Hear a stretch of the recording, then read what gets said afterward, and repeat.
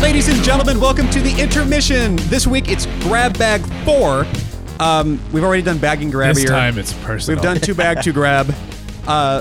This is awful. Anyway, myself as always, T. Christie, Brian William Fennechter, Greetings. Michael Dorkman Scott, Hello. and Trey Amazing Stokes. Grab bag episode 1. It actually occurred to me that they did There was really going to be 9 grab bags. I Yeah. mean, that's always been the plan. They didn't with Transformers 4. They could have done the thing where they just make it Transformers, Oh my right? God. But if they had done that, then it occurred to me that the second Transformers would be Transtumors.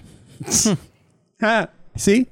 Kind of was, wasn't it? Yeah, man. I'm glad we're doing this episode. So this really is a free-for-all, huh? So thank you. Well, In the wait- chat room, Owen Ward says grab for the bag. Yeah, just the bag itself is all that's left.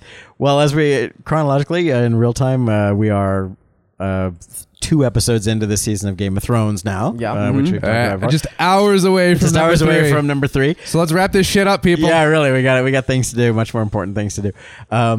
But I don't know how spoiler we want to get, but this is going to be an interesting season because they're kind of running into some book trouble now in various different ways. Where are they? How far ahead are the books now? We're Are halfway. they Are they at the point where we No. can't write any more episodes? No. They got 2 more. In fact, they've been Well, yes, right after- yes and no. I would Well, say right Depends on Sense. which character, yeah. right Yeah. after the premiere of this season. HBO renewed them for two more seasons. Which, if they go back to a book a season, because season 3 and 4 were both book 3. Are currently both book 3. Book 4 might start to seep in. It has, yeah. Is there a 5th book? There's There a is fifth a fifth book. book. There's So up to 5 now. And book 4 and 5 take place at the same time. They just follow different characters. they've basically renewed the show for sure up to where we know books are. Basically, They gave George Martin 2 years to wrap this up, or at least get another year Yeah. out of it. Has he? I don't know anything about Game of Thrones. I never got into it. Has he talked about an end for the series? Or Supposedly is it open ended, or is he actually bringing this into land like Lord of the Rings? No, it's closed. Originally when he first started writing it in the 90s, his intention was for it to be 3 books, and then He overshot that one a little bit. He Yeah. just has to write about what everybody's eating and wearing, and that blew into 7. Yeah. So it's 7. 5 have been released so far. The 6th one hopefully is coming soon. He's writing it. He's writing it. He's writing. 6th one's probably done and being edited right now. No, probably not. But he would tell. He would say if it were, because people are that waiting. I'm sure that would make the folks at HBO much less anxious if that were the Yeah. case. He's working on book 6 right now. There'll be another book after that. And the big debate and the big concern is whether the show is going to overtake the books or not. Because And- then it's going to just turn into Dragon Ball Z with everybody just standing there staring at each other. Because that's what happened. Or they could just take it to its conclusion. The writers that was the one of the interviews I thought was really interesting was Benioff and Weiss, I guess, are the showrunners, and when they first met with George Martin years ago to talk about, we'd really like to do a series out of Game of Thrones, and he was like, "Oh, so you really think, how well do you know Game of Thrones?" The story goes that his question was, "Okay, so who's Jon Stark's mother?" And they said, "Blah," and he was like, "Okay, nailed that one." And of course, if you join us in the chat room, we've discussed that theory at length, and we all pretty much it's a pretty easy theory to Google if that's your inclination. And it all makes sense. And if you look at the show is doing everything that also underscores that and has not said anything that would countermand that theory. And it makes perfect sense because you can kind of go, okay, I see how this is all going to come together. Not to mention the fact that it's called A Song of Ice and Fire. So if there aren't dragons fighting White Walkers at some point, I don't know anything. So that's kind of how it is. But we just had another major moment last week's episode, which non-book readers probably didn't see coming, and that was fun. It was not as big as the famous Red Wedding, but it was the second biggest surprise. And it makes me curious about what we had lengthy conversations as the last season was wrapping up in the discussion forums about what they were going to show and what they were going to save for the following season. And it turned out that they pretty much held everything back for the following season. Yeah, there's a lot of things. They've got a good season ahead of them of good meaty stuff with many of the characters. This is going to be a big season for Cersei and Tyrion. It's going to be a big season for The Wall. And not so much for Daenerys. She's going to be walking down a dusty road a lot as the dragons get older. That's unless they invent some things that aren't in the books, but they'll probably do that. But the Cersei, which I enjoy when they do that. Yeah, but the Cersei Tyrion dynamic is going to be, I think, a major story this season, and that's going to be a fun one because that's going to flip kind of a lot of things about both those characters on their heads. It's going to be very interesting. So I'm very excited. I'm on board. I mean, meanwhile, poor Bran is just going to be Hodoring for 2 more seasons. Well, he's that's just going to be walking toward a big tree and having visions, and that's just how that's going to be. We talk about We'll call it Lord of the Rings. Yeah. So the problem. But then again, aren't we all? Yes. Walking towards a big tree and having visions. Yes. Yeah. That's deep, man. I know I am. Too deep for you. You guys don't see the tree right now, here in front of us. It's a vision. The problem is that different characters' storylines are progressing at different rates, and some are, right where they should be, and some are a little further I ahead. feel like if there was a Harry Potter miniseries and for some reason Ron's in the 5th year while they're in the 3rd. Ron was left back year after year, and it's the same class every year. He's taking potions again. Oh my god! How do we make this interesting? Yeah, kind of, in a way. Yeah. So there are some characters that are just further along. And so when people talk about the show overtaking the books, I mean, by and large, that's not a concern yet. But in some specific cases, it's like, well, they're going to get there sooner rather than later. And then what do? Now, the Benioff and Weiss, the 2 showrunners, like Trey said, they sat down way back in the day and kind of answered some big questions. And as far back as then, Martin told them how the whole thing ends. So they know where to take it. They know where to take it. But supposedly, even more recently, they've sat down and they said, okay, we need the major plot beats. We need to know what is germane to the story and what isn't, so we can hit all the plot beats in case we overtake the books. Or in case you die. Or in case you die. We need Joe Rowling to say, no, you got to keep Creature around, bro. Exactly. And they've had that conversation. So. Yeah. Cool. You guys been watching Cosmos?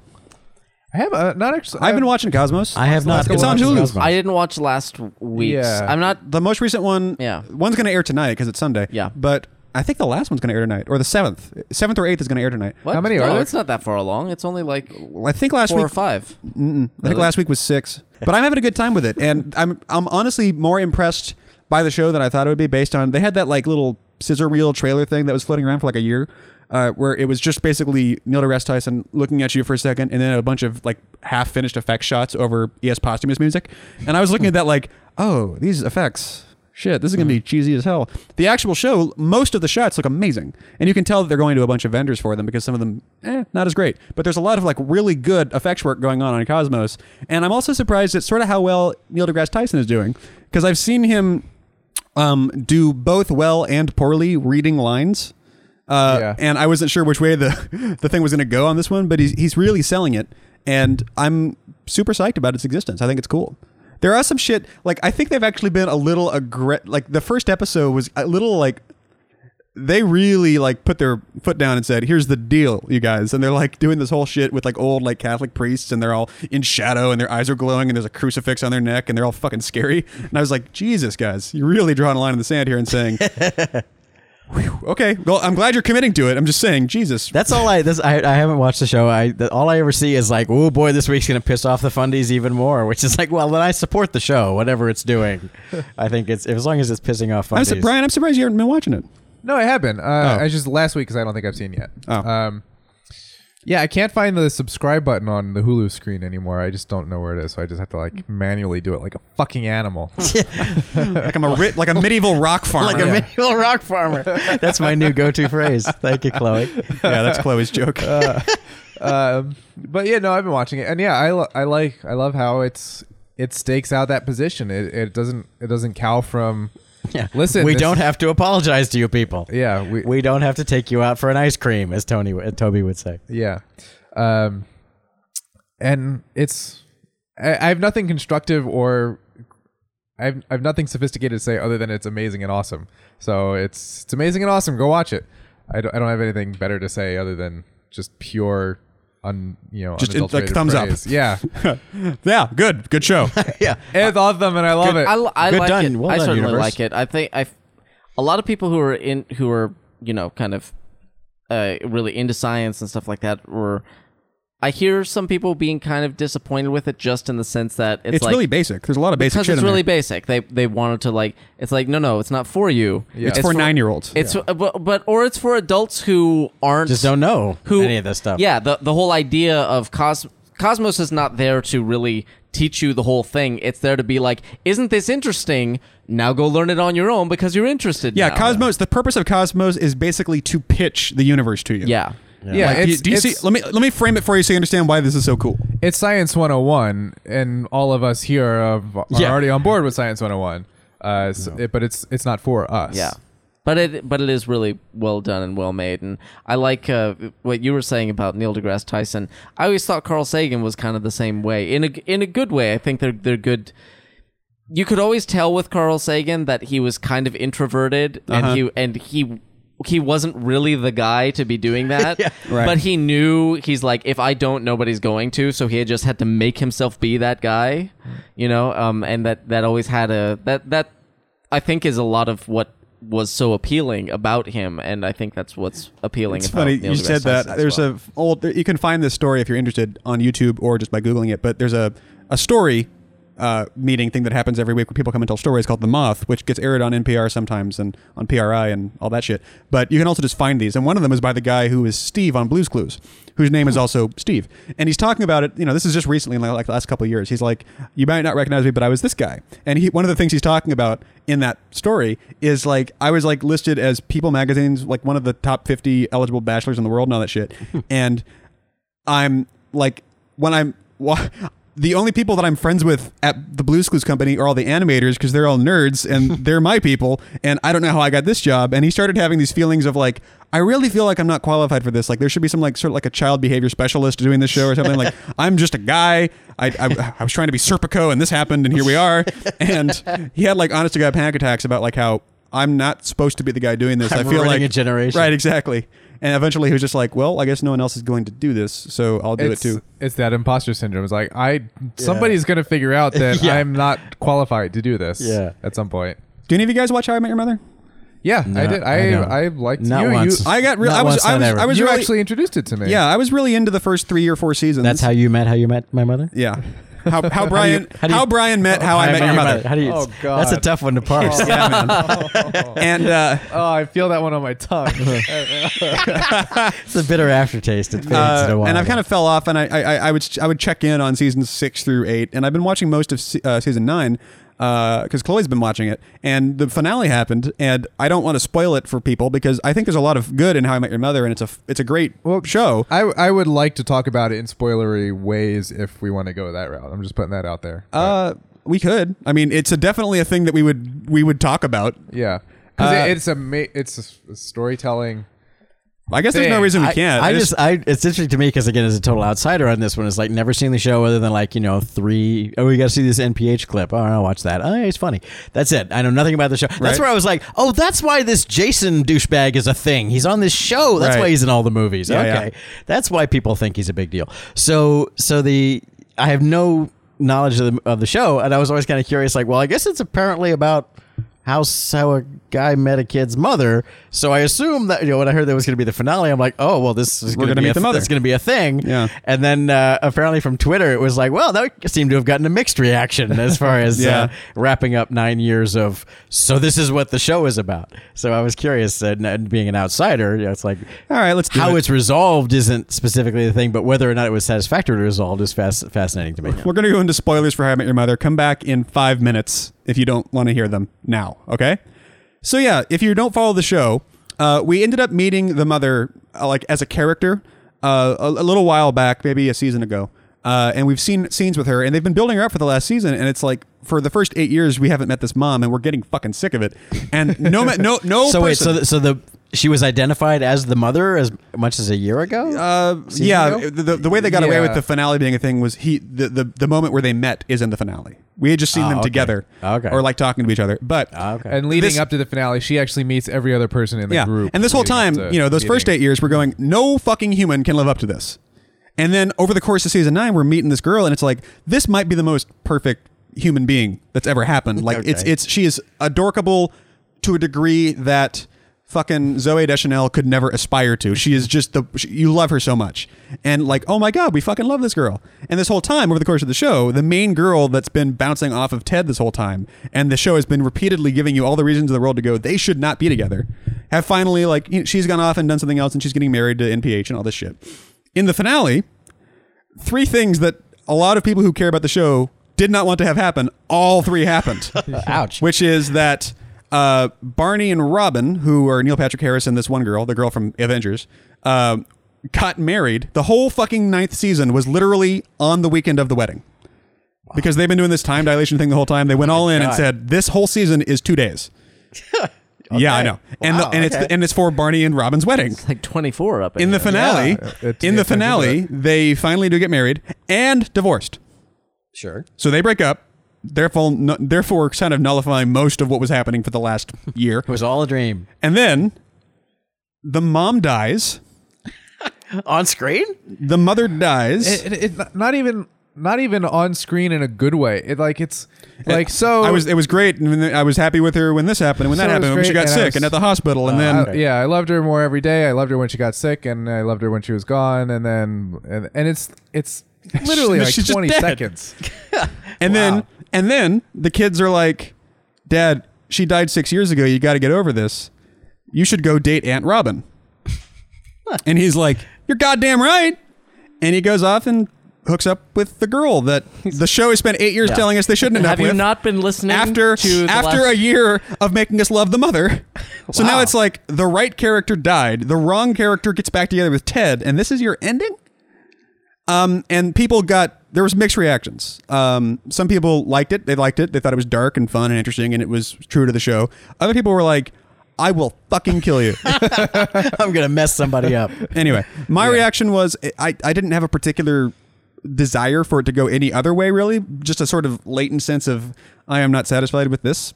But I don't have like nitpicks. I haven't been like lighting up forums talking about how much I hate the ending or anything like that, but I know a lot of people who have. Yeah, I wasn't invested enough in the show, especially in the last few seasons, to like get viscerally, pitchfork angry about it. But it was like, this was just the wrong way to do this. That's got to mess with your head, though. After you've got one of the biggest shows on TV for 9 years, all predicated on there's going to be an ending where this is all going to pay off.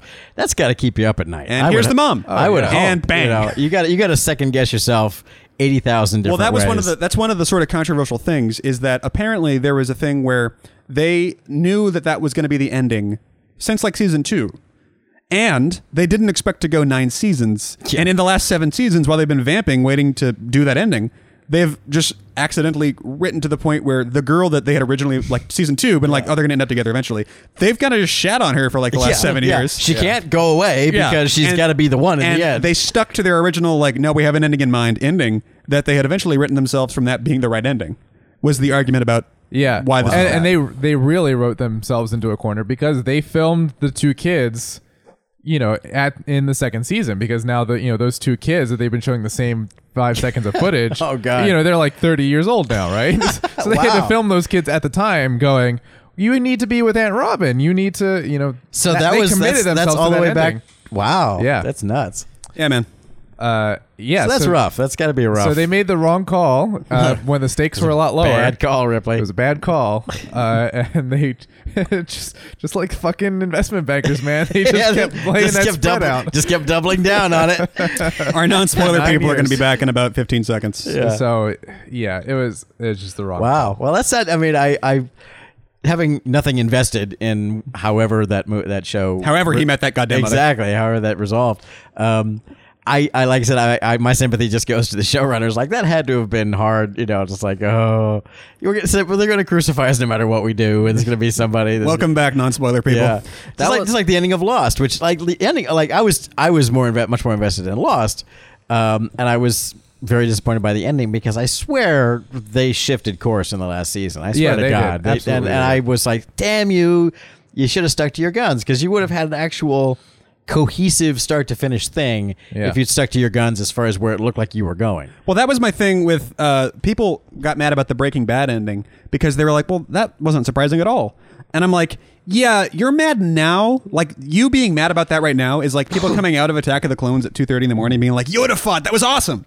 But then in 10 years, you're going to be like, Yoda fought, that was fucking retarded. Yeah. Right now, you're mad about Breaking Bad because you were every week this last few months has been like an amazing. You wanted night. the apocalypse, Right? Yeah. But as a box set for the rest of human existence, that's the ending you want on this show. It doesn't. You shouldn't be caring about how exciting it was compared to last week's episode. Right now, it's the end of the show. Like it just needs to be what the show ends with. What you were saying about How I Met Your Mother. I don't think we talked about this show either. But True Detective. Oh, okay. True Detective was good. I have a funny But, anecdote about True Detective. You know, everybody. One of the scenes we wrote for Tokes and Stokes that we never recorded was in the car, and it was Tokes and Stokes having a conversation where it's like time was a flat circle kind of thing, and the scene was called Trey Detective. Oh God. But What might have been? You reminded me of that with the showrunners because, you know, everybody. And arguably, you know, they set themselves up for this probably accidentally, but everyone was expecting the show to go in this weird, like, occult direction, and it didn't. You know, it seemed for like a little bit. A little bit. At the end, there was this weird sort of supernatural thing, which was like, whoa, a little bit, but I think people were, you know, and people were looking for clues. They were thinking like there was some mystery to unravel, and it was actually a very straightforward show ultimately. Yeah. And I was just thinking. It's the same thing you said. I'm like, I would hate to be the showrunner going, "Oh God, we shot all 8 of these. They're just going out. Yeah, it's not like we're doing this process, and we just have to watch everybody hype themselves up over nothing." We're reading Twitter, going, "Oh God, we should have done that. That would have been much better." Oh, nuts! But at the same time, I would still prefer that situation than the How I Met Your Mother people to have to be like, okay, what are we gonna do this week? Because the True Detective people are like, well, it's done. It's already done. It's done, and this is not our. It's not on us anymore. Yeah, but with How I Met Your Mother, they're like, well, we got to keep it rolling and just try and stay ahead of that curve somehow. Yeah, stay ahead of the boulder. I really enjoyed True Detective. My funny thing is, I came a little late to the party. It had been going on for several weeks, and it was like clearly a thing. And I was like, okay, well, I guess I better get on board with this thing. So I started to watch it. I don't know. I mean, I'm assuming everyone in the sound of my voice, except for Mike, does this by HBO Go, or perhaps some other method, which I actually did do it by HBO Go just because I wasn't paying attention until several weeks in when I was like, okay, now I've got to catch up on. Here's my one complaint about HBO Go, which otherwise is a fantastic thing, is the way the episodes, when you go show me the series, the way the episodes line up, is very strange. So. What I really loved most especially about True Detective was I thought, wow, this is a real genre bending, TV bending example of nonlinear storytelling. And I was 5 episodes in before I realized I hadn't been watching them in order. I realized I love the way the way it just starts in the middle and you just have to catch up. I was like, this is fantastic. And I realized I'd watched 5 episodes and had not seen the first episode yet. I was like, oh, and the first episode, I guess this kind of sets it all up for what's going on. Now I'm not nearly as impressed, but I was digging it anyway. I was just digging it as this slice of life of it's just these 2 guys and all the stuff that I figured out. It's a perfect example of Cut Act 1 is everything that the first episode set up for me. I had figured out by watching the rest of the show in context. It just hadn't. It felt like it was spoon. Oh, you don't have to spoon feed me this now. I figured. I already know all this. This is all worked out. It's like I went home for my birthday while True Detective was airing, and it was. Whatever day it was, I was like, okay, so the new True Detective is up, and I want to sit down and watch that. My mom was like, okay, can I sit down and watch it with you? And I was like, I found out my parents were watching True Detective. It's like it's like episode 4, and I don't even have I've been watching since episode 1, and I don't have a fucking idea what's going on. But sure. But I found out that my parents were watching True Detective. And I found out after the finale, like the day after the finale, and there's some really you and your parents shouldn't talk about those scenes in the finale sort of things. And they're like, oh yeah, and that scene, and that scene. I'm like, yep, okay, just move on, please, move on. I'm good. I don't want to talk about this. I don't want that in my head. Thank you very much. Yeah, but I dug it. It was one of those. I love the fact that it was a 8 and done. Yeah, this is it. Yeah. We're telling this story. That's it. And next season's going to be different people. Yeah. And anthologies, man. Do we know who those people are yet? Oh, yeah. No? No, we know nothing yet. No. It doesn't matter, man, because everybody's Time is a flat the circle. same People people are over just and a over, just flat acting circle. out over and over again. Chalk just smack dab in the middle of the reconnaissance. Yeah, we sure are. The fact Great time to be alive. the fact that there are like And Matthew 9,000 McConaughey. parodies of him doing that interview, or just like everybody's just doing that, sit there with the Yeah. ponytail and the Pabst Blue Ribbon. I don't know why I haven't done one yet. I don't know. Just working on my accent, man. What else is going on? What else is out there? I thought Walking Dead finished a strong season. I don't know how many of us watched that show, but I gave up on it. Literally like right before the episode where shit got real.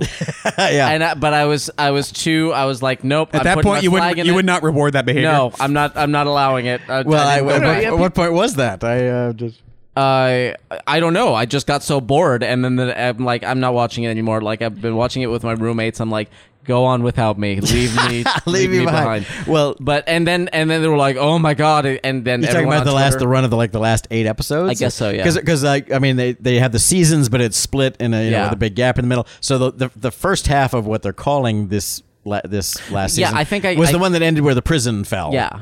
Was the collapse of the prison, and oh my god, and everyone scattered to the winds. That's how the first half of the season ended. I think I watched the mid-season premiere or whatever they're calling it now. Okay. So the first episode The of the last first- run, and then Well, they did that with Breaking Bad. The too. first, exactly. This is how AMC does it. The first 1 to 2 episodes of the second half of the season, or this last run, not so great.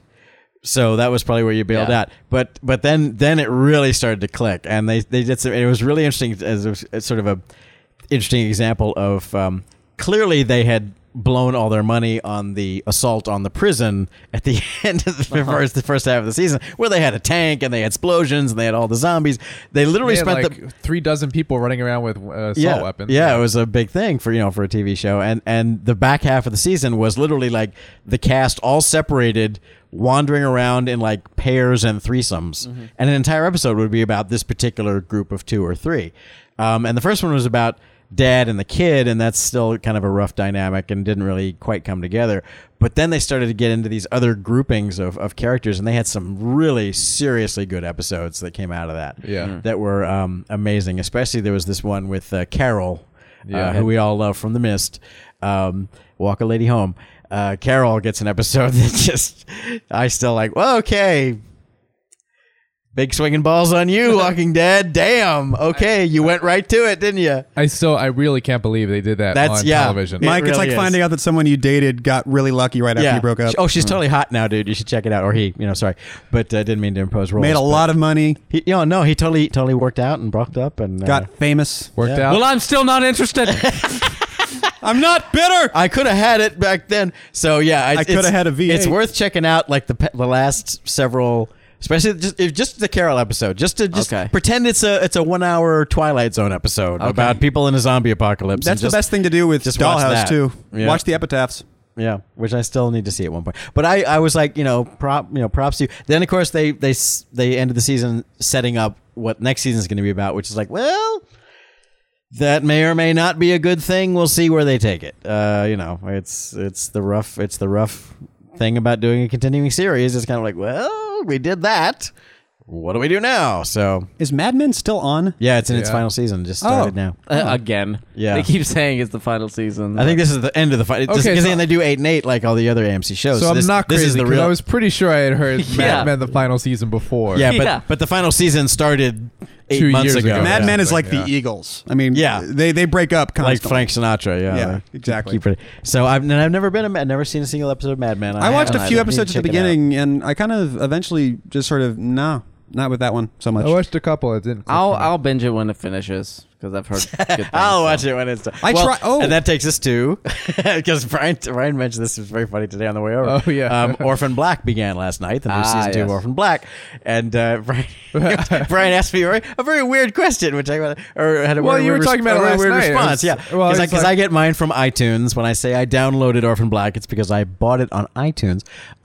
You can do that, guys. And you can legally download You things. can actually support the people who make programming. At least in America. In other countries, you're fucked. But it's But the way iTunes works is, and that's how I got Walking Dead as well. The way iTunes works is the episodes don't release until like about 12:30 in the morning the night that they air. So I have to stay away from Twitter for like 4 extra hours and then watch the show at 1 in the morning, because that's when it released. So last night at 1 in the morning is when Orphan Black finally released to me on iTunes, but I had to get up and do frickin' Down in Front at 10 o'clock this morning, so I went to bed early and Brian didn't watch wanted to talk about finances, Exactly. and Mike has shit, so I had to start early. So it's Yeah, I have premiered, to, but I actually take off pretty soon. But I haven't watched the first episode yet. But although last night I mentioned to Brian that I was planning to watch the first episode, so this morning on the way over, he asked me if I'd seen it. Did you end up watching it last night? He says no. I was like, yeah, I didn't either. I decided also to go to bed, and I'll probably just wait for the whole season to go and then binge it at once. No, because and I was like, if no one's watching it, it won't there get we are. renewed. Yeah. Already there we are. I can't wait a week for another episode. I'll just hell with that shit. Who does that anymore? There's some fine lines that I didn't even really think about until having that conversation this morning, because if I had my druthers, what I would really prefer to do is watch a season of Game of Thrones all in one go. It's true. But I just don't have the self-control to do that. Yeah. Game of Thrones is going to be on in 7 hours, and I'm going to be there. Yeah. Orphan Black is like not quite that So level. there's an event horizon to that. Exactly. And I agree with you that it is. I mean, I don't know how that ball's still bouncing, and I don't know how it's going to land right now. The fact that binge watching is not just a thing; it's a phrase now. We know what it means. It's a word, and it's becoming the default. It's And not it's even becoming just the default. becoming a thing that happens. It's becoming the default thing. But the way that things are made does not support binge watching. I mean, we need to know while it's happening if people are watching it. Yeah, exactly. Well, because you can't spend only Netflix is taking the chance of, okay, we're going to spend quite a bit on a thing. And that's work. And we'll put it out there for a couple things, but not all of them. Yeah, no one watched Lilyhammer. Exactly, but you can't. Or what was the other one? The horror one. Yeah, the Hemlock Grove. Hemlock Grove. Yeah, I have it not did okay. even heard of that. It did okay enough to get renewed. But these aren't like even House of Cards doesn't have the budget of a network show, and a network show can't operate on binge watching. I mean, they can't do like all the episodes of CSI and then show them to you Monday, Tuesday, Wednesday, Thursday, Friday, Saturday night, Sure. or release them all. I mean, the model does not support that, the commercial television model. So binge watching is from our margin call discussion. There's a binge watching bubble going on right now, where a lot of old content is getting binge watched, but new content can't be done that way across the board. Yeah. They can't release all of, even HBO isn't going to give you all of Game of Thrones, just going to make the entire season and then give it to you. Here you go. Here's the whole thing. Eat it up. You have to wait the year for that. So binge watching is being supported still by the old model, because that's what manufactures the product that you can binge watch later. But if everyone moves, and it makes perfect sense, because I understand the sentiment, it is easier to binge watch. That's how I watched Breaking Bad. Mm-hmm. I didn't see Breaking Bad until it had 4 episodes to go, where there was just so much. Okay, I'll watch frickin' Breaking Bad. I binged the entire thing, and that's how you understand it and keep track of these new. The whole new model of shows is also that there's this intricate overlapping storytelling with multiple layers and characters and recurring things, as opposed to episodic, which is what shows always used to be. Yeah. It's so much easier to understand what's happening in a show like Game of Thrones or Breaking Bad or anything else nowadays if you binge watch it, because you don't have a week to forget all that stuff that happened. You just go right into it. So I understand the point of it, but the current model doesn't support high-end watching. Yeah, is no one watching my show because they all heard it was great, but they want to watch it at once? Or is no one watching my show because no one's watching my show? I don't know which it is. Or I can't just keep making shows forever on the assumption. The other new logic is like, I don't want to watch a show because I don't want to get invested. It might just get canceled. I'll never see it. I saw that shit on a Hulu comment for some show, and I was blown away by how backwards that logic is. It totally is. It's like, I'm not going to support a show unless I know that it's going to be here. Yeah, you know why shows don't stay? Because they don't get supported, right? Now it's true, and we've talked about this in other episodes. It's true that if you literally don't have a Nielsen box on your TV, watching it on the air, no, you are not having a direct effect. However, you can encourage people to watch it. That's Right. the point. Is you can encourage people to watch it. You can also tweet about it. It's not like that counts totally, but they do pay attention. And if you download it or legally, they will track that. So they will say, well, the show's not doing great on commercial TV, but it's huge on Netflix or Hulu or whatever else. So maybe we'll still keep doing it because we know that we'll get DVD sales and streaming sales later. I mean, if you don't participate in the process, well, of course the shows you like aren't going to get, that's the one way to guarantee that you have no effect is deciding to have no effect. But who was it? Was it someone in the forums who said they were, someone said, yes, I don't want to say I who, know. so they don't get in yeah, trouble. because I was like, you're not supposed to do that. It said what? Said that they are, hey, I'm a Nielsen family now. And literally said, I'm coming to the I must rescue. have missed that post. Yeah, I think maybe it was in the chat or Yeah. something like that. It kind of Oh. slid by, but I was like, I believe that you're not actually supposed to say you're a Nielsen family. Because then people can for lobby to obvious you. reasons, because Yeah. then people can game the system. So With Thrones. yeah. Wah, wah. But you watch or you die. so yeah, you can literally pay a guy like, look, just leave the box on for while my show is on, and that'll give it an extra, tenth of a point in the ratings. That's not supposed to be able to be done. So theoretically, you shouldn't have to do that. So Did you guys see Captain America? I did. Yeah, have not seen it. I hear it's okay. Yeah. it's okay. It is. It's okay. I agree with okay. It's fun. It's fun, but there's The still closing titles basic- were gorgeous.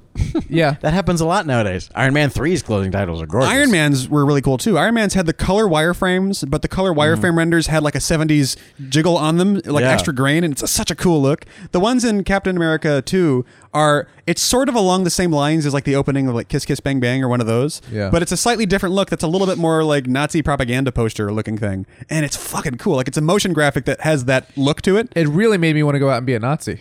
Well, that'll happen. That happened to me, man.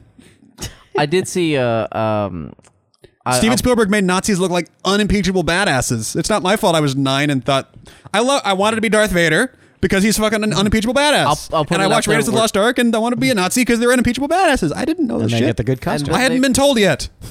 They melted, and anyway, the But they'll be back. being that it's Easter, it's appropriate to. I saw Noah, and I really liked Oh, that. okay. Actually, I saw haven't Noah seen too, and I wasn't actually I wasn't as blown away by it as everyone else seems to have been. But that might be because I was spoiled on it. Like one of the things that I think You know how it ended? Spoiled on Noah. Well, no, but I read the script like a year ago. Oh, okay, And yeah. I wonder if a lot of the reaction of positivity is people who had no idea it was going to do that shit.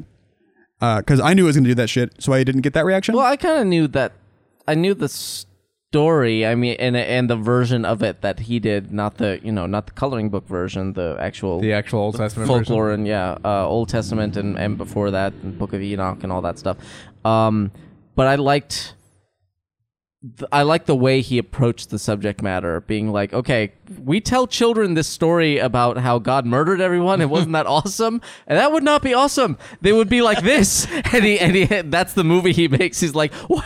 Basically, how do we tell children this story? Look at it. This is what this. we make all these apocalypse movies like Day After Tomorrow and Yeah. 2012 and all that shit. Let's take a biblical apocalypse and make a movie out of that. Yeah, and it's Oh shit, they weren't kidding. It really was an apocalypse. Yeah. Well, not the apocalypse. One of the first What? ones. A apocalypse. Yeah. An apocalypse. One But I really liked it. I thought the performances were really good, and the effects were really good.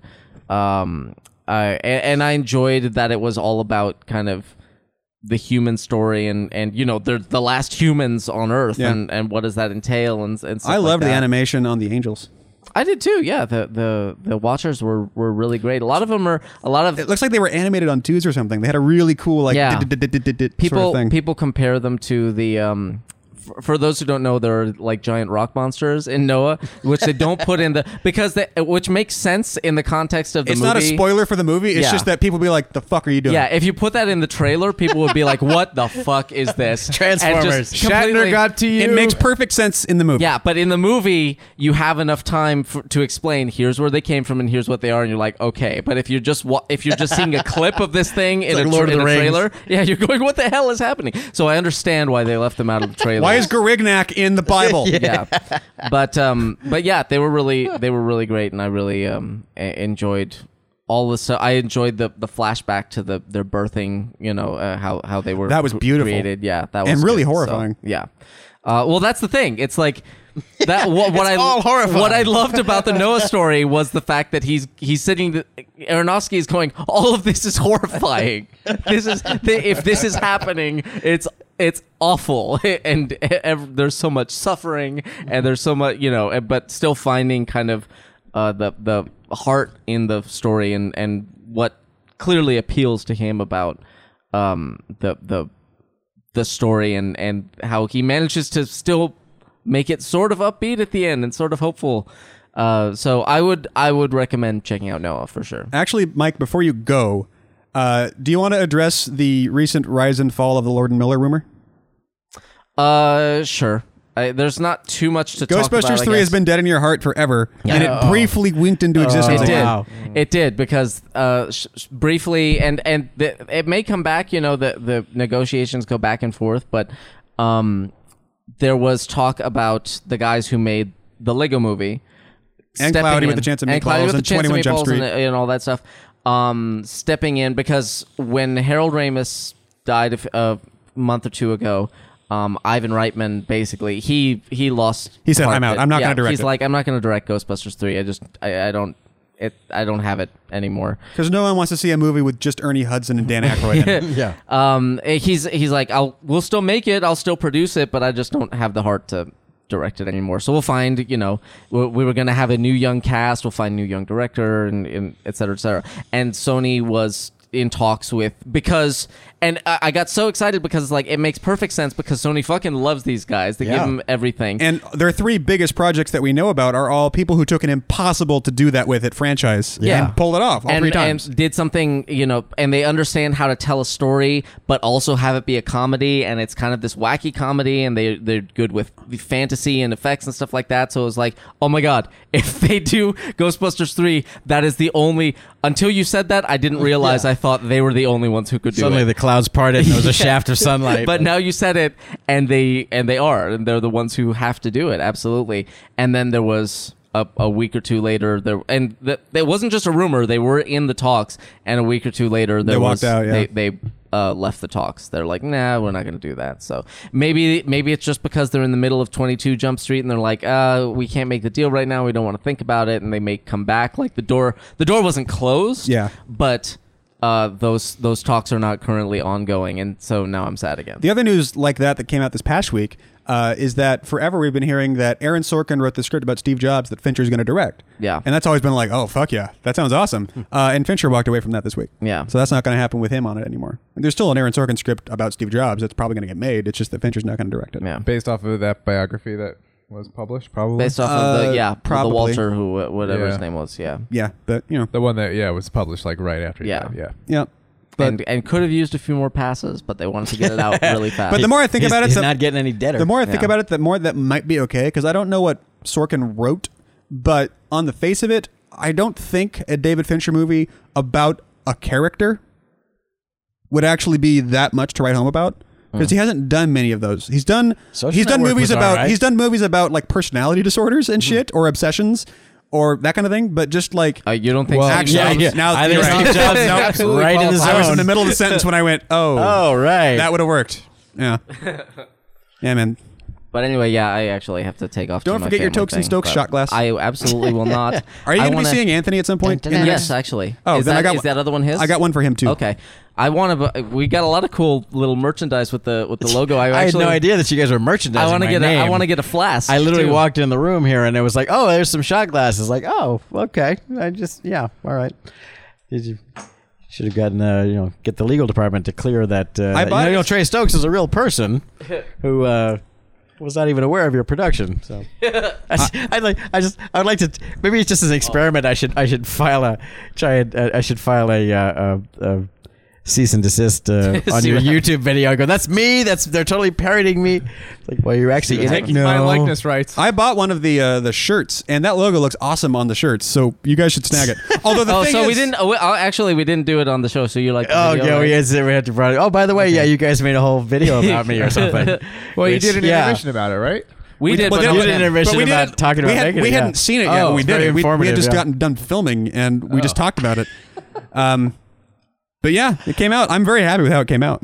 Yeah, I the more I watch it, the more I'm like, if this show existed, it would have been such my shit. I would have watched it so much growing up. I really would. Even though, like, on the episode itself, you're like, this is why the people who worked on Alf wanted to kill themselves. yeah. Well, I didn't want to work on it. I just By the wanted to way, watch you it weren't growing up. here for this, but Trey walked in and saw Tokes' head over there, and his jaw fell off because a book fell on it. But he was fiddling with it, and he's like, I have no idea how Mike got anything out of this thing. This is the world's worst puppet. Yay! I'm even more impressed now by the outcome. Because I I'm make like, wow, shitty puppets. I would have been like, this what? No, this is can't be done. Quit. Trey would have walked out. I did just so you're expecting me to like give some kind of reaction or something like that. This is this YouTube video. Trey reacts to these Tokes and Stokes video. Is what? I just loved your tweet. What is this? I don't even. Yeah, I was like, all right, well, props for pulling it off without me knowing it was happening, and great execution and everything else. I think I'm on record in the actual Pulp Fiction thing, or when it came up later and after Pulp Fiction. And Pulp Fiction is where Tokes and Stokes was originated as and an I think idea. Pavlich is the one who It initially was John said Tokes and Stokes. Pavlich. We have to credit him properly, but I think it was referenced again in some other commentary, where it sort of became a thing. Where I think I said whatever that other commentary was, where I said I don't think this bit's going anywhere. I don't really dig this bit very much. So you guys went and made a whole video on it. I'm like. Okay, sure.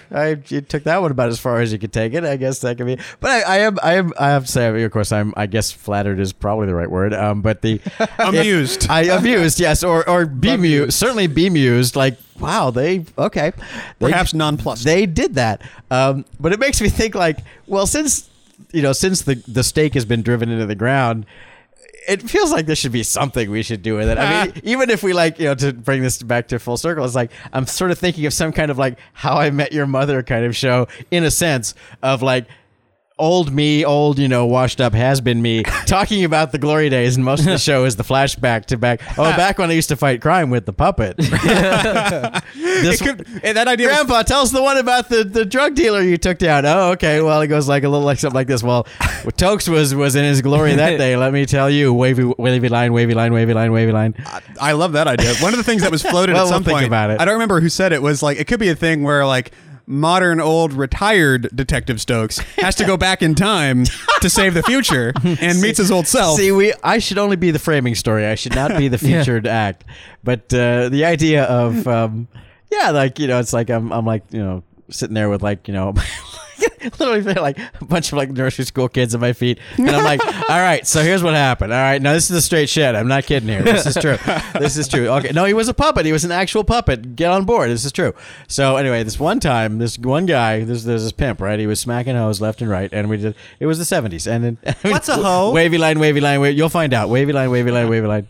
I'm taking off. What's Bye, your, Mike. What's your name, Bye, Crystal? Mike. Oh, you'll find out. Bye, Mike. Goodbye, Tokes. Goodbye, Mike. Yeah, let me. I should have introduced you as like Teague, Brian William Fenifter, Tokes, and Stokes. Next time. Yeah. So anyway, well, I'm glad you kids had fun with that. I was again like, wow, okay. Well, we were talking about like if we ever do anything with this, first of all, we can't use this fucking puppet again because he sucks. We would need a better puppet. Rebuild it a little And it's bit. like, well, if we were ever to do something with this, that would be after Trey knew about it, and maybe he could tell us how to make a puppet right. Because this that thing's would a be piece part of of shit. the plan. Yeah, we do some, just did some structural things. I think he's a really good caricature. the head. look is. Fine, It's just yeah. that you can't do anything with him. You just need some structural work. articulation, It's like I made a puppet out of a brick. Well, that's happened sometimes. That can happen. That is the space shuttle of puppets. I'm actually experimenting with reviving an old puppet project of mine. I've been kind of experimenting with, and Is it Cody Coyote? It is Cody Coyote, and I found out that I have lost my arm strength. Oh, really? I'm gonna have to start like lifting weights at least with my left arm because I did like 5 minutes. I was like, wow, because I haven't done it in a while. And Yeah. I could still do the performance, but I don't have the stamina of holding that puppet over my head, and really for Cody, and you may have found out the same thing. It's really it's the thumb. the talking where your hand will cramp up if you Yeah. have to do a lot of talking, and the Cody Coyote puppet is he's been refurbished and hasn't really been used since then, so his jaw is very stiff. So it's like my holding him up and then using your thumb to animate the jaw is like been really. I'm like, wow, I everything's in place for me to do this, except I can't do it. I need to. It's like a brand new catcher's mitt that you have to break in. It's exactly like that. So just a piece of hard leather. So if you come by my house and see me like holding up a puppet over my head while I surf the internet, it's because I'm working out. All right, I'm exercising. This is for a movie, all right? Yeah, it's for a YouTube video. It's very important. Yeah, man. Fucking puppets. And Mike was like, that's the head by itself is hard to use, and then the clothes are like 15 pounds worth of clothes. Yeah. So he's holding up this thing over his head. Ish. Yeah, rough, but man. Mike has been working out, so I know. He's So got that strength. he's got no excuse. I'm old and sick and tired. None at all. And I didn't know about like when we did that intermission, the fucking movie hadn't happened yet. We just shot it. Alex Stokes came around and put together this piece of music that is just so goddamn perfect. It blows my mind. Wow, chicka, wow, wow. Yeah, it just it's just like fucking perfect. Yeah, that's Alex We just Ruger need from Uncomposed. Just need a squad room set and a Yeah, dude, we had and a guy to come out and go, "You're getting too close to the edge, there, Stokes." well, that was one of the You're a loose cannon. One of the jokes was, and I mentioned it in the other. I'll tell you when I'm getting too close. We set it up where it's like, here's Stokes, he's this and that, and he doesn't play by the rules. And here's Stokes, he's this and that, and he doesn't play by the rules. And we were gonna cut to like Eddie as the commissioner slamming his hands on the desk like, no one's playing by the rules. But then we didn't end up shooting that. And then it's like, should we get an insert? It's like, well, we could, but there's no other dialogue in the thing, so that would be weird. So we just didn't. And I'm still happy with how it came out. I'm really psyched about it. Still works. Yeah, man. All right, Brian. You got any more grab bags? Not Bags really. that you have been grabbing? Yeah, I didn't help at all with the Tokes and Stokes thing, other than not telling. Nor Trey. did I. So yeah, yeah. Brian's But I contribution knew was he didn't tell me. God damn it. My sole responsibility was not to tell you. So I'm very God proud damn of it. my Well contribution. played. Well, I didn't really talk about Winter Soldier, but Mike's already left. But yeah, I mean, it's the Let's talk about Mike. Yeah. That fucking guy. Man. God. I wish I was gay. What? What? No, nothing. He's really been working out, but He has been working Dude, Mike is cut, man. meat hooks off. I saw him lift up something at his birthday party the other week, and his biceps are like my thighs. He's gonna love listening to this episode. Oh, this is gonna be a great episode for him to listen to. Just He doesn't casually. listen to the fucking He doesn't- podcast. No, he No. doesn't. But he should. People go, "Have you listened to the after you left?" Just fast forward to that part. Yeah, man. We're all like expressing our secret desires for Mike. That'd be hilarious. Just like a little Easter egg. Yeah, you guys did a video about me. We'll do a little Easter egg in the podcast where Mike leaves and we do a whole thing about how much we all There you want go. him so much. Well, who wouldn't?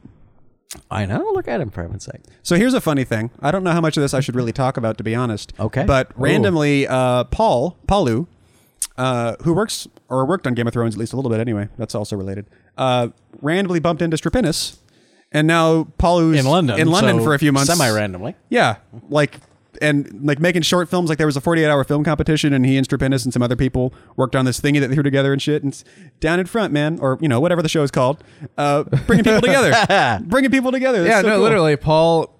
And then when he was in there- line Paul was in line at an airport, like at JFK or something, and like Strapinis was 2 people ahead in the line or something, and I guess Paul like Strapinis said something overheard a really, conversation. really ambiguous.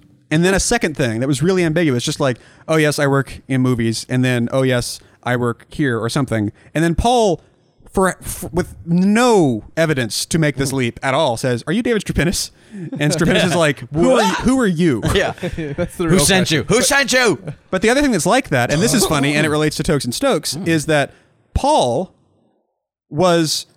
he shot Tokes and Stokes. He was at Double Negative when some guy saw Paul's name in the credits of the Tokes and Stokes short and recognized the New American guy's name in the credits and walked over and said, how the hell did this happen? And apparently there's some dude at DNEG, and hi, by the way, if you're listening, hi, man, who like saw Paul's name in the thingy. He was one of the 50 people that watched it, and that happened again. So either Paul randomly meets everyone eventually, or this show is permeating culture in ways that we do not understand. Yes, its full effect will not be known for generations. Oh, it causes cancer. We're going to find out. Oh yeah, our show causes cancer. You get to age 45 and one leg gets shorter than the other. It's a dead giveaway. Yeah, man. It's the Thalidomide podcast. Dark. Welcome to Friends in Your Leg. Welcome to Thalidomide. Friends in your leg. Friends in your thyroid. Ladies and gentlemen, welcome to Friends in Your Leg. Friends in Your Head was taken. It's a whole trademark problem. Yeah, it keeps happening, man. I'll throw a book out there real quick. Okay. Thud. Like when I say book, of course I mean actual digital data on a screen, because who actually reads books anymore?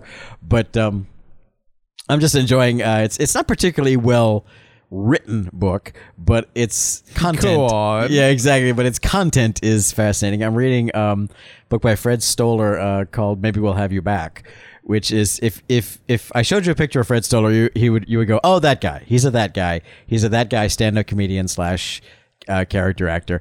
I worked with him very briefly years ago on the TV Wheel with Joel Hodgson. That's how I met him real briefly. He wouldn't know who I am now, so it's not like I'm only barely name dropping.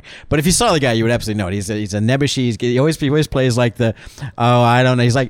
He's been described, even in the book, he's described as like a nerdier version of Ray Romano.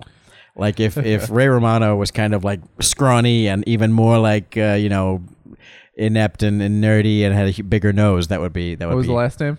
Stoller, Fred Stoller. And he just came out with this book. I think it's only an ebook. Maybe it's an actual published book, but it's called "Maybe We'll Have You Back," and it's about his entire career that he's pretty much spent being the guy on every sitcom you've ever seen who does one guest appearance and has like 4 lines. And his perennial search to like be a regular on a sitcom and never getting to be one. But he's always that one guy who has that one scene. I recognize him. Yeah, exactly. Yeah. You know who that guy is. So anyway, and he's neurotic as all hell. And so it's really like, it's partly a series of anecdotes about the time I was on Seinfeld and then so on. But then it's also partly just a picture of a guy who's like so supremely neurotic that you can't even imagine he functions in society at all, much less has a career as a stand-up comedian. But it's an entertaining read about just what Hollywood is really like for most of us. It's mostly about like just trying to hustle and trying to get a job and like almost getting a job and just that having a near miss on this and everything else. But it's if you want to know like what it's like to be a day player on all the sitcoms in the past 30 years. That actually sounds pretty cool. Yeah, it's called "Maybe We'll Have You Back." And it's partly about him and it's partly about how batshit crazy his mom is. But what do you expect?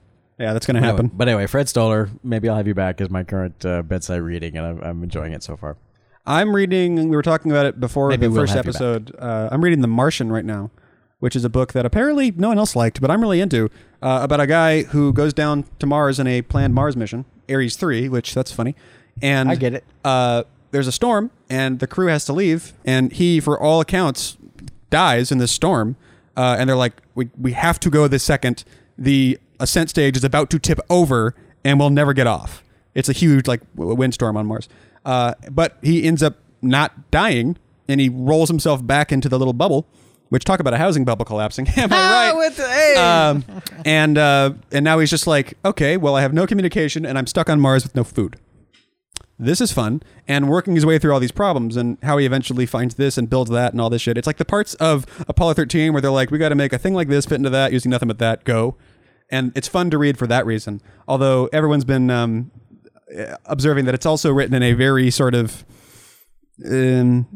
self-aware, sardonic, sort of cracked.com voice. The way it might have been Mike, but the way I remember somebody describing it was, it's like a Reddit AMA. It's like, I'm stranded on Mars. Ask me anything. I'm the only human on Mars. AMA. Yeah, it's the word I used before we started the show that Mike agreed with was it.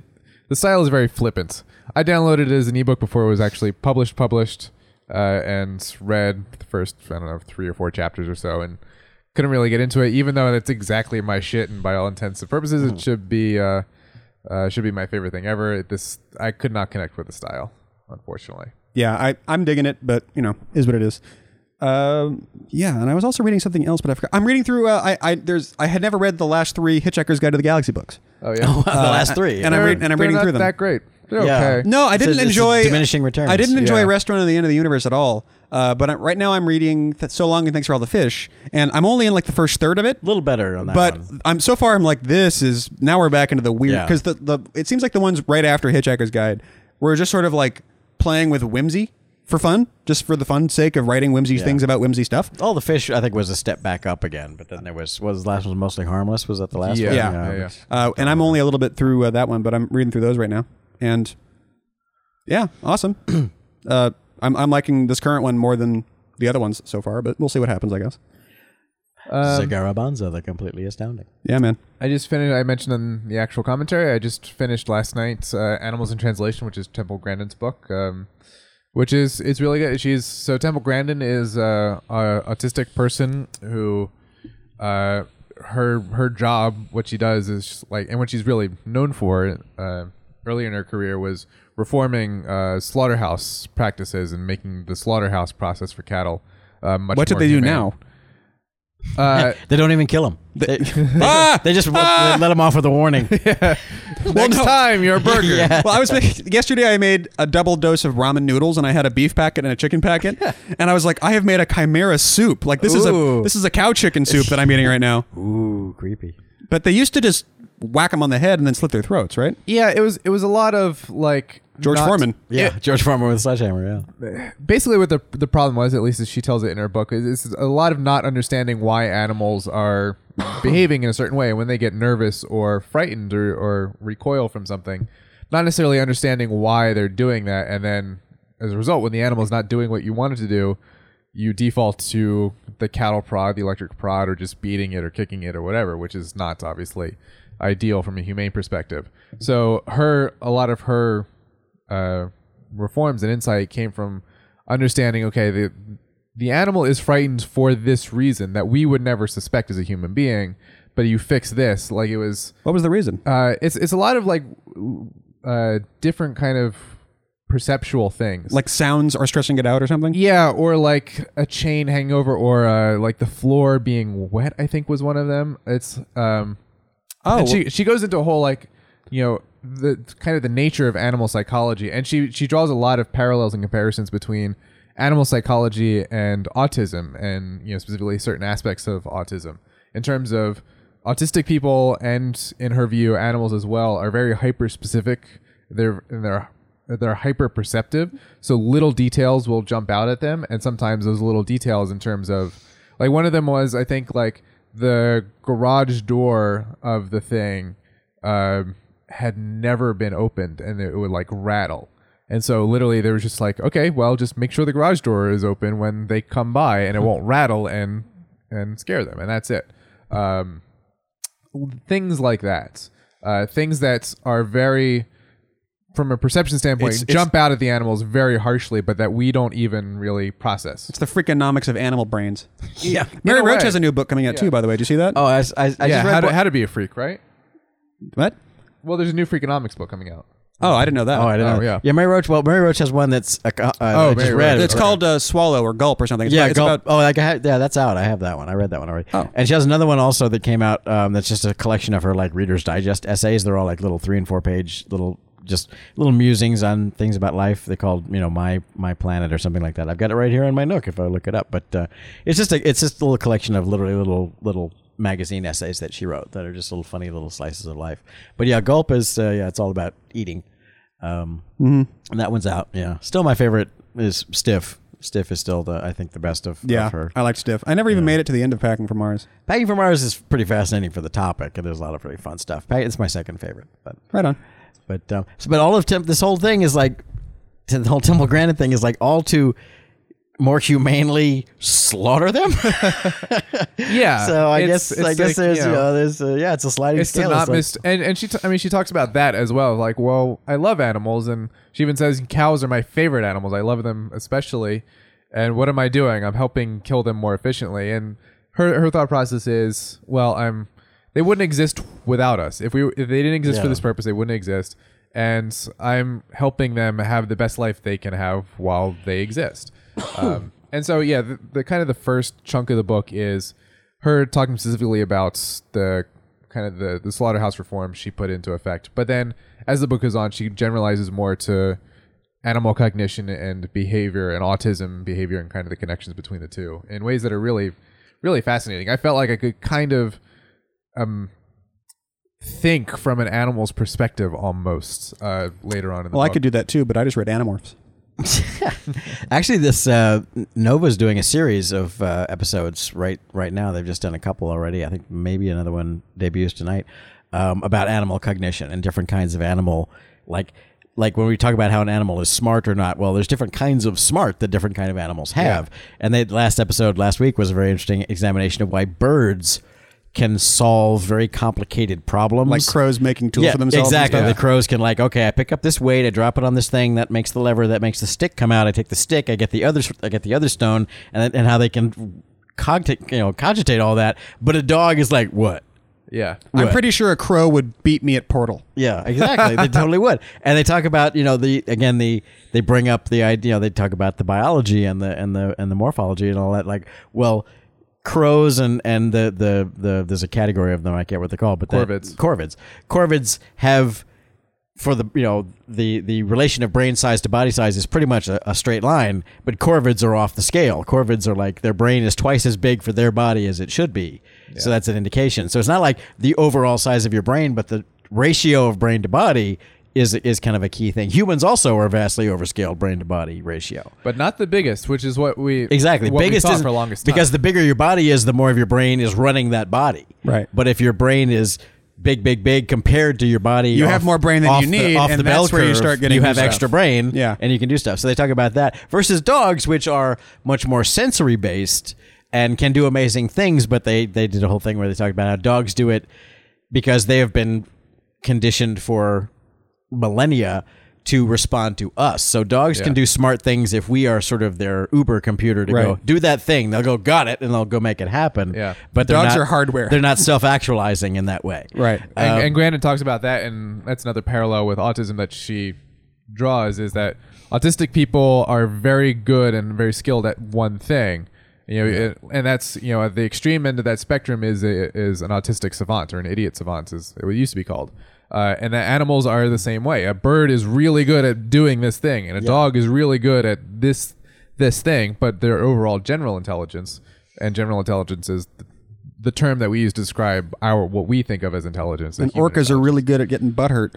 Yeah. Why are you crying, orca? Yeah, orcas. Well, they get into that in the episode. It's very fascinating. They talk about there's a. I was kidding, by the way. I saw Blackfish. Yeah. Well, they touch on kind of a similar thing. Is there's the what's it called, the sense of mind or something like that. That there's a definite breakpoint of being aware that you are a thing, right? But other things are also things. Yeah. Mm-hmm. So there's like I see the world, but that thing over there also sees the world from its perspective. So the idea that understanding that there are other consciousnesses besides your own. That humans don't even get that until they're 3 or 4. Exactly. It takes a while. There's a pass, a barrier that you pass through.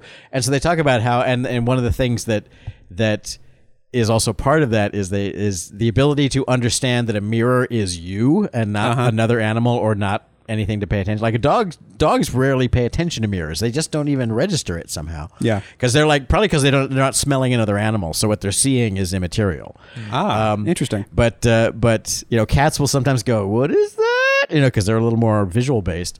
But they have like experiments where they put a mirror in front of an elephant, and they put a mirror in front of a dolphin, they put a mirror in front of a thing, and elephants immediately are like, hey, whoa. And they said the thing that the telling point is they'll start to look at parts of themselves they can't see. That's how you understand that they get that that's themselves. So they'll start looking like an elephant will look at an elephant will look at its own mouth like weird. And so will dolphins, and they'll check themselves out like from angles they can't see. Why didn't anyone tell me my ass was so big? Yeah, like, oh my god, my elephant! I've got an elephant ass. What the hell? But and they've done experiments where they'll put something on the elephant's face, and they'll put it in a mirror. And I'll go, can you get it? And then checking what part of the brain, because the parts of the brain are more or less the same in all mammals. So yeah, they're checking. So yeah, that's what Nova's doing right now. There's a whole series of I want to watch animal that cogitation that's happening right now. I'd always heard Nova. the thing. I don't know if it's true all the time or if it's true about some or not true at all. But like another way of looking at it is when you are trying to indicate something over there, when you point at it, a dog looks at your hand and a cat looks where you're pointing.